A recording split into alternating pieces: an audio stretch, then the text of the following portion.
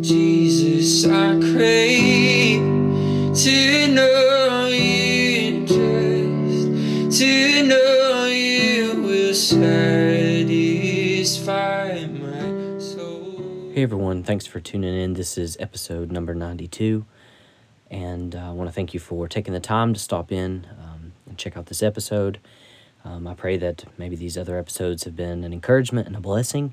If this is your first time, I pray that God speaks through this and uses my heart and my voice to echo something deep within you, and that He multiplies it. So today I want to talk about something that I feel like the Lord opened up a reality to a scripture that I've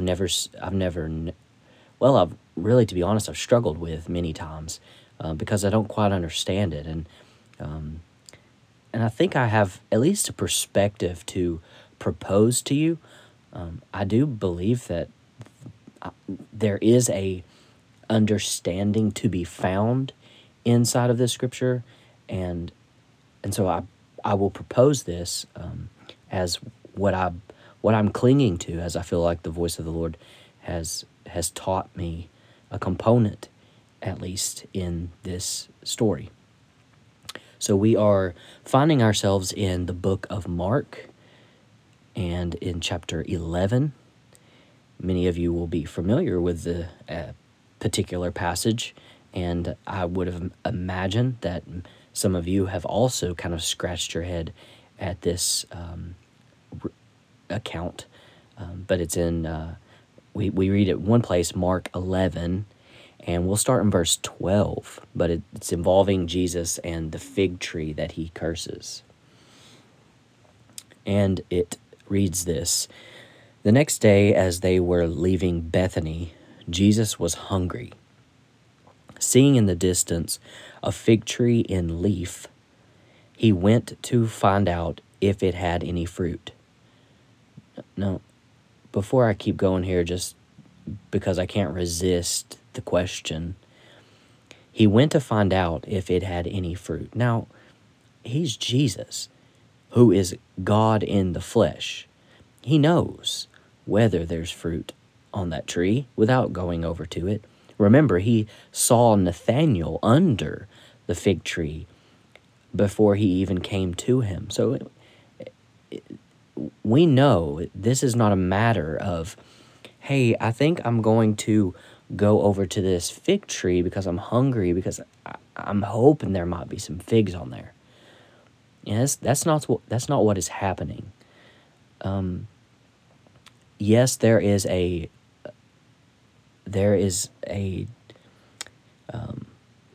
I don't know if dimension is the right word, but there is no doubt, or without doubt, a human component to Jesus.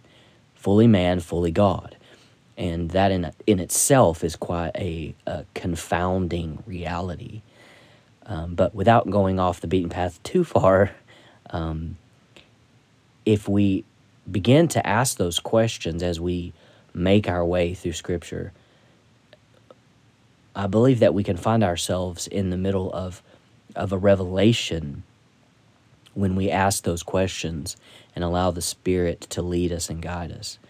So I would encourage you right at the beginning there, start asking those questions and ask, is there something else there that I'm meant to discover inside of the text?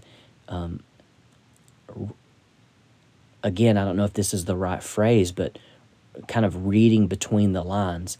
We're not adding to Scripture, but we're discovering realities, truths within the text. Not taking away, not adding to, but discovering things that are available to us by way of His Word. So ask yourself that question just at the forefront, because he went to find out if it had any fruit. Continuing on, when he reached it, he found nothing but leaves, because it was not the season for figs. Now, Mark's writing here adds that detail that we actually don't get in, I believe it is Matthew. Let me just flip to it real quick. I believe Matthew 7. But that's actually an important component because we get a detail. No, that's not it. Matthew, maybe 21. Let me turn there real quick. That's an important component because when you think about, well, if you're expecting figs on a tree when it's time for figs to be there, well, then one could probably safely expect you would find something. But to expect fruit to be on a tree when it's not time for the fruit, that would be kind of, that'd be an odd thing to expect, wouldn't you think? If I went out to an apple tree in the middle of winter, for me to expect apple trees on a tree in winter, that would be asking a lot of the tree, wouldn't you think? Now, as a tree develops and as the season approaches, there's this phase of getting closer to fruit, getting closer to the byproduct of what it produces. But when Mark adds that very important detail in a time that he says, when he reached it, he found nothing but leaves because it was not the season for figs. So in Matthew 21, it was, we read that seeing a fig tree by the road, this is verse 19, he went up to it, but found nothing on it except leaves. Now, Matthew doesn't give us that very important detail about it not being the time or the season for figs. So that's the beauty and importance of reading the Gospels overlaid one another, because there are aspects that we can gain and gather that maybe we didn't get in a previous writing. So that's the beauty of reading them harmoniously and overlaid one another. It's almost like each gospel writer draws a picture, although a partial picture, a picture in which their eyes see. But then you add another gospel writer's, we'll say, picture, and you overlay it on one another, and you get this multidimensional layering that in the end produces a more clear picture of whatever it is we're looking at. And here it is the embodiment of Jesus, and the ministry and the good news of what he brings with himself. So just kind of at the onset there, we can be thinking about those types of things as we make our way through the text. So back to Mark, we find that it's not the season for figs, and when Jesus goes to it, well, he finds nothing but leaves. Now, this is where it starts to get a little strange, at least for me. In verse 14 of Mark 11, then he, Jesus, said to the tree, "May no one ever eat fruit from you again."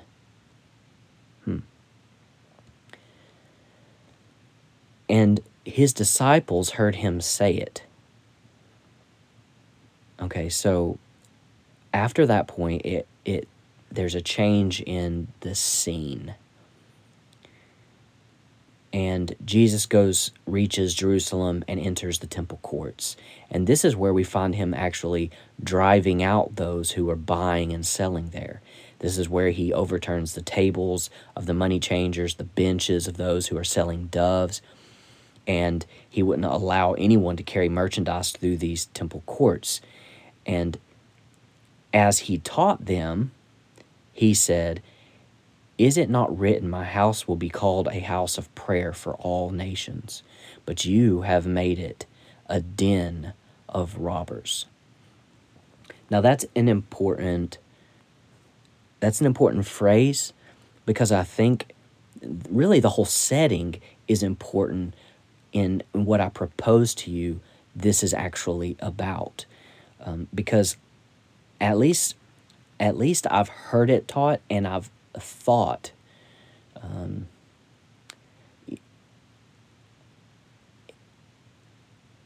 well, rather, not necessarily that I've heard it taught, but I have heard something said that I do like about, in that level of presence, that meaning the presence of Jesus, that fruit should have been present in the one whose presence was there before it. It was like illegal for that fig tree not to have produced fruit because of who stood in front of it. I'm butchering it, but it's to that degree. I like that. I think that's very insightful and stimulating. So I like that. At the first glance of that, when Jesus says to him, "May no one ever eat fruit from you again," it's very, very easy to layer into that statement this type of maybe resentful outlook, as though Jesus was somehow disappointed in that fig tree because there wasn't fruit on it. And so as a result of that, say disappointment or frustration or what have you, whatever negative emotion, as a result of that, he says, well, I'll show you. You're cursed now, and you'll never bear fruit. That's very easy to get to that place in our understanding of what's going on here. And in all reality, maybe that's where I've been for the longest time. And at the very least, like I've said, scratched my head on this, and I don't grasp what's happening here. Why would he do this? It's almost kind of, you feel bad for the fig tree, because, it's not, is it its fault that it didn't have figs on it in a time when there wasn't to be figs? It doesn't seem fair. That's kind of how some of my thought. And as I hit this verse, or this passage really, and I asked the Lord just straight, plainly, I don't understand this. Help me to understand it. And I believe he immediately started to share with me, and I'm going to give it to you. I propose to you to consider that Jesus was not punishing the tree for not having figs, again, in a time when there was not figs. Rather, it's a prophetic act that Jesus carried out on this fig tree as a judgment against sin and unbelief. A second dimension in this act that he does is he also uses it as a faith tool builder. And we'll see that, we'll revisit it back in Matthew 21 again, but so rather than a punishment for the tree for not having fruit, I'd rather see it as this prophetic act. So it's a physical manifestation of a prophesying moment against judgment, or rather as a judgment against sin and unbelief. Now, I'm going to put a couple things here in this and tie it to this. This is what gives me, I believe, a pretty solid place to stand on in Scripture to believe this to be true. First of all, though, when I think about the nature of Jesus, and as I discover him in the Bible, in his word, To think that he is punishing the tree for not producing figs in a time when it was not for figs, that first of all seems contrary to his nature. But that's not really my primary driver for why I believe this to be true. In fact, it probably weighs the least of all of these. However, I think it is a valid thing to say, this seems contrary to who you are. Help me to understand how this aligns. But we actually are going to go to Jeremiah. And he showed me this link in here, and I believe it to be deeply profound and representative. So just a little context without getting too carried away. Before chapter 8 of Jeremiah, there's this prophecy or decree that the Lord is giving through Jeremiah to the people of Judah and all the evil that they have done, and God is declaring a thing to them and describing this valley of slaughter. And moving on into chapter 8, the Lord is declaring the bones of the kings and officials of Judah, the bones of priests and prophets, the people of Jerusalem will be removed from their graves. They'll be exposed to the sun and moon, basically that they will just be laid out. And especially in light of all of this false worship and idolatry. And so in verse 4 is where I'm going to start reading, and I'm going to read until verse 13. And I believe this gives us kind of a broader narrative of what the Lord's saying. And then verse 13 is what's going to tie us to this text in Mark that we was reading. So it says this in Jeremiah 8, verse 4. Say to them, this is what the Lord says. So the Lord is telling Jeremiah to say this. And he says, when people fall down, do they not get up? When someone turns away, do they not return? Why then have these people turned away? Why does Jerusalem always turn away? They cling to deceit. They refuse to return. I have listened attentively, but they do not say what is right. None of them repent of their wickedness, saying, what have I done? Each pursues their own course, like a horse charging into battle. Even the stork in the sky knows her appointed seasons, and the dove, the swift, and the thrush observe the time of their migration. But my people do not know the requirements of the Lord. How can you say, we are wise, for we have the law of the Lord, when actually the lying pen of the scribes has handled it falsely? The wise will be put to shame. They will be dismayed and trapped, since they have rejected the word of the Lord. What kind of wisdom do they have? Therefore, I will give their wives to other men, and their fields to new owners. From the least to the greatest, all are greedy for gain. Prophets and priests alike, all practice deceit. They dress the wound of my people as though it were not serious. Peace, peace, they say, when there is no peace. Are they ashamed of their detestable conduct? No, they have no shame at all. They do not even know how to blush, so they will fall among the fallen. They will be brought down when they are punished, says the Lord. Verse 13, I will take away their harvest, declares the Lord. There will be no grapes on the vine, there will be no figs on the tree, and their leaves will wither. What I have given them will be taken from them. I read that and I get cold chills. That's the firm word, and as we read even texts like this from the Old Testament, read it also from the lens of ourselves, and what can we gather from that? What can we gain from asking those types of questions as well? It's sobering, I'll say that.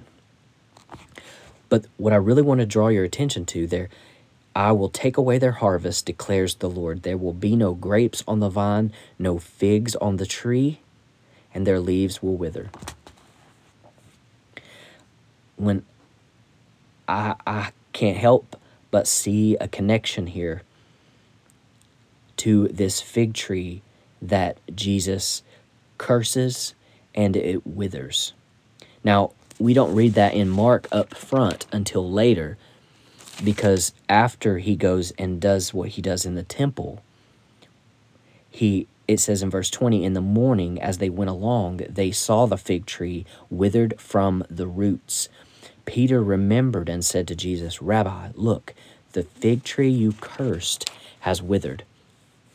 Have faith in God, Jesus answered. Truly I tell you, if anyone says to this mountain, go, throw yourself into the sea, and does not doubt in their heart, but believes that what they say will happen, it will be done for them.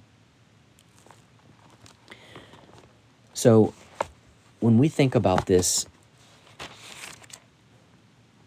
passage here in Mark, we can't always make this linear path as we read in the Gospels. Like one story leading into another, doesn't always, it's not always linear in regards to time. There could be some possibly backtracking. It would be as though you tell a story, and it's not always necessarily chronological. I believe the same would be true through some of the Gospels. Now, I do think that it warrants further investigation when you see through different gospel accounts a progression of, normally from, you see this story leading into this story, which leads into this story. Now that bears more weight in terms of chronology, there's the word. But even then, it doesn't necessarily mean that it happened in that chronological order. But in this scenario, I do want to, again, in my proposal to you, have you think on this progression. Now, in verse 11, or chapter 11, verse 1, we see Jesus coming to Jerusalem as a king. He ends up riding on this colt, and the people shouting, Hosanna, blessed is he who comes in the name of the Lord. He enters Jerusalem, but at this point in time, it's already late, so he went out to Bethany with his 12 disciples. The next day, as they were leaving Bethany, this is when we find ourselves encountering this fig tree. From the fig tree, Jesus then goes into the temple, and what does he do? He purges it or clears it. So think of the progression. Jesus enters as a king. He encounters the fig tree, which receives a curse and withering, and then he goes and clears the temple courts. So there's a king who decrees or pronounces a curse over this object, which I propose to you is rather a prophetic act of Jesus carrying out judgment against sin and unbelief. We think back to what we just read in Jeremiah chapter 8. What is happening? The Lord is declaring against his people, here is what's going to happen to you, because I'm judging you because of sin and unbelief. And tied to that is no figs on the tree, and their leaves will wither. What happened to the roots of that fig tree? They withered. So the tree withered from the roots. I believe the fig tree is a representation, a prophetic object in which Jesus declares is coming upon even the people of that day. Now, that what we read in Jeremiah 8, that a judgment happened to the people of that day. But Jesus is coming and tying this. I think he's tying it back to even Jeremiah and saying, remember what I said through the prophet Jeremiah. And in almost a way, I can see this as a warning of remember what happened in that day. I want you to see this coming so that you'll turn from your ways of unbelief and sin and rejection and come unto me. And so I can even see a warning in there. But I think it is interesting and fascinating that the progression of the story in Mark goes as Jesus coming in as king,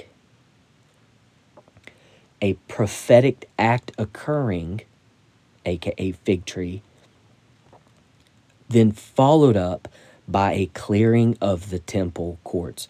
What does that show? I believe that shows or echoes this purifying. Jesus said, my house will be called a house of prayer, but you have made it a den of robbers. Now, let's think of that for just 1 second. We see this language used, this den of robbers used again in Jeremiah, and actually as close as chapter 7. Now, I don't know about you, but the fact that what happens there when we read in Mark, between the king arriving, Jesus, the proclamation of the prophecy in the object of the fig tree, and then him entering into the temple and him declaring a word and using a word, den of robbers. And this is all occurring within the same 2 chapters of Jeremiah. That to me just adds so much more, this prophetic fuel to the fire of why I believe this to be more than just, oh, Jesus was upset that there was no figs, and so now that fig tree must pay. That is absurd to think about even now. So when Jesus uses this language of, you have made this place a den of robbers, so we find that phrase in Jeremiah 7. And without reading it all, this word comes to Jeremiah. And again, this is a proclamation. And I believe that this general kind of generalizing what's happening here is God addressing this false religion and identifying it as worthless. But if we look at verse 9, God is saying over him to the people, will you steal and murder, commit adultery and perjury, burn incense to Baal and follow other gods you have not known? And then come and stand before me in this house, which bears my name, and say, we are safe to do all these detestable things? Has this house, which bears my name, become a den of robbers to you? But I have been watching, declares the Lord. The idea here is they think just because they come into the house of the Lord that they're safe from harm. And God is saying here that all these people have the house of the Lord is supposed to be a place of honor and righteousness and holiness, but rather a den of robbers. robbers have made it this safe place, what they call a safe place, but we know better, and God says better. No, this is not a safe place for you. In fact, it's probably one of the most honest and even dangerous places that you could be, is under the guise of right religion. And so he calls it a den of robbers. But, what a terrifying phrase that the Lord would follow with, but I have been watching. Again, that gives me cold chills, because that's something that we often neglect in our thinking. We go about our day doing life, and we have these measures of choices that we must make, that there is, there's money laying right here. No one's around. It's not accounted for. You have an opportunity to take it, and perhaps no one knows. Or you have a coworker over here, and no one else is around, and they like to gossip about people, and you have an opportunity to say some negative or nasty things about somebody. But perhaps no one would ever know, just you and them. There is a person that you happen to walk by, and they're very different than you, and there's an opportunity for you to react to them in a negative, hurtful, harsh way that no one else would know. You could be driving on the road, and you have a person who might not be driving up to your standard, and as you aggressively pass them and gesture to them a certain thing that no one else would know, but here we see God is and has been watching. I think if we kept that in the forefront of our thinking on a daily basis, moment by moment, thinking that He is watching, how many things would you participate in if even if you paused what you would do in a normal day, and would you do those things if even your mother was watching? Would you do those things? How much more should we pause and reflect upon the things that we do on a daily basis, actions that we take, if we were to think the thought, God is watching? That is convicting and sobering. And even here in this room, thinking about that is just the fear of the Lord coming upon, and it's just sobering. And so I'd challenge us to think on that question, just moment by moment, thinking and chewing on the fact that God is watching. And none of the most heinous things that we do go unnoticed, but also likewise the good things that you do, the things that no one will ever see, the giving to those in need, the smile that one person at your workplace needs, the conversation that this other person needs, these things that will never be seen or noticed by anyone. But God is watching.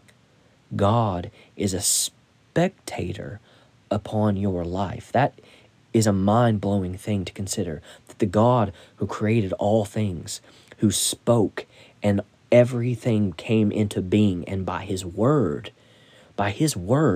everything hangs into place. The orbit of the sun, the location of the stars, the waters receding and going back out. Everything hangs into its synchrony and its faithful repetition. It all hangs into balance because of his word. And the one who did all those things, peers down from his enthroned highest place. And he is watching us.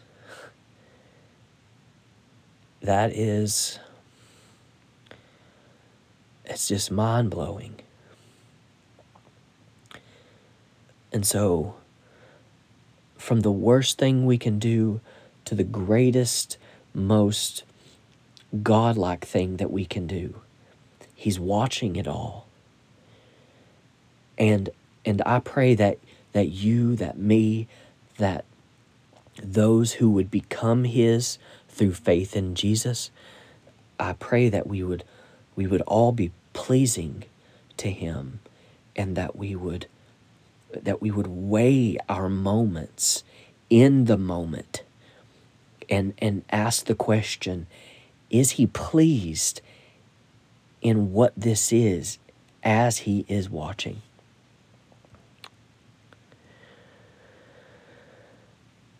So, in closing, I hope that maybe this gives you a new perspective to think on in regards to the fig tree and its cursing, and maybe the depth or dimension that he is presenting. And I pray that I'm faithful in his heart in the text. And I just pray that he multiplies it. I pray that you're blessed and a hunger in you is multiplied. I pray that you see the beauty in the Bible, in his word. I pray that you see a beauty in it, and you, as you start to dig through, you start to discover these wonderful treasures that completely transform the way that you see your Bible reading.